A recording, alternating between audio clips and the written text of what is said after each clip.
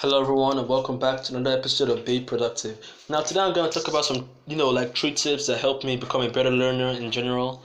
Now these tips, I don't think you should follow it heart to heart, but definitely help me become a better person and a better learner and a better student in general. So I'm going to start with the Feynman technique.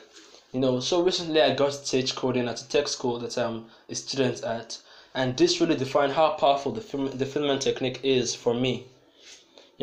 And if you don't know what the Feynman technique is, it's basically just the act of teaching something to reinforce your knowledge.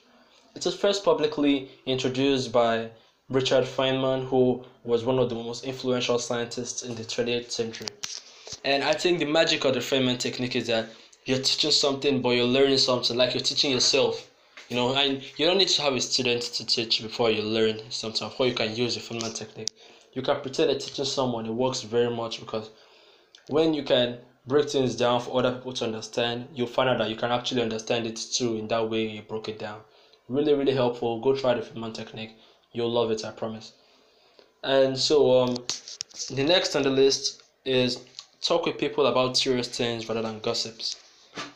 I know it's really tempting to really gossip about other people, but I really find it helpful when I actually meet some people and talk to them about serious things rather than gossips, because you never can tell how the person can react to what you're saying, or what the person, or how deep the person can get. You might not know what the person has to offer. Sometimes a serious discussion is all it takes to change your mind about someone. So basically what I mean is people can be goofy, but you'll be surprised how deep some people can get if you let them. So here's the homework. Talk to someone about things like science, success, books, and see what they think about. You might be surprised how deep they can get. Now, the other thing I want to mention is writing or sharing things. Now, I learned this one late, but I feel like sharing things, even though you don't really learn something, you might actually derive great satisfaction from sharing things. There's great joy in sharing. When I got this podcast, I figured out the magic of sharing things.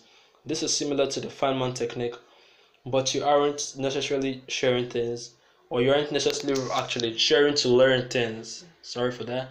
You aren't sharing to learn, you're just sharing to share and to help people.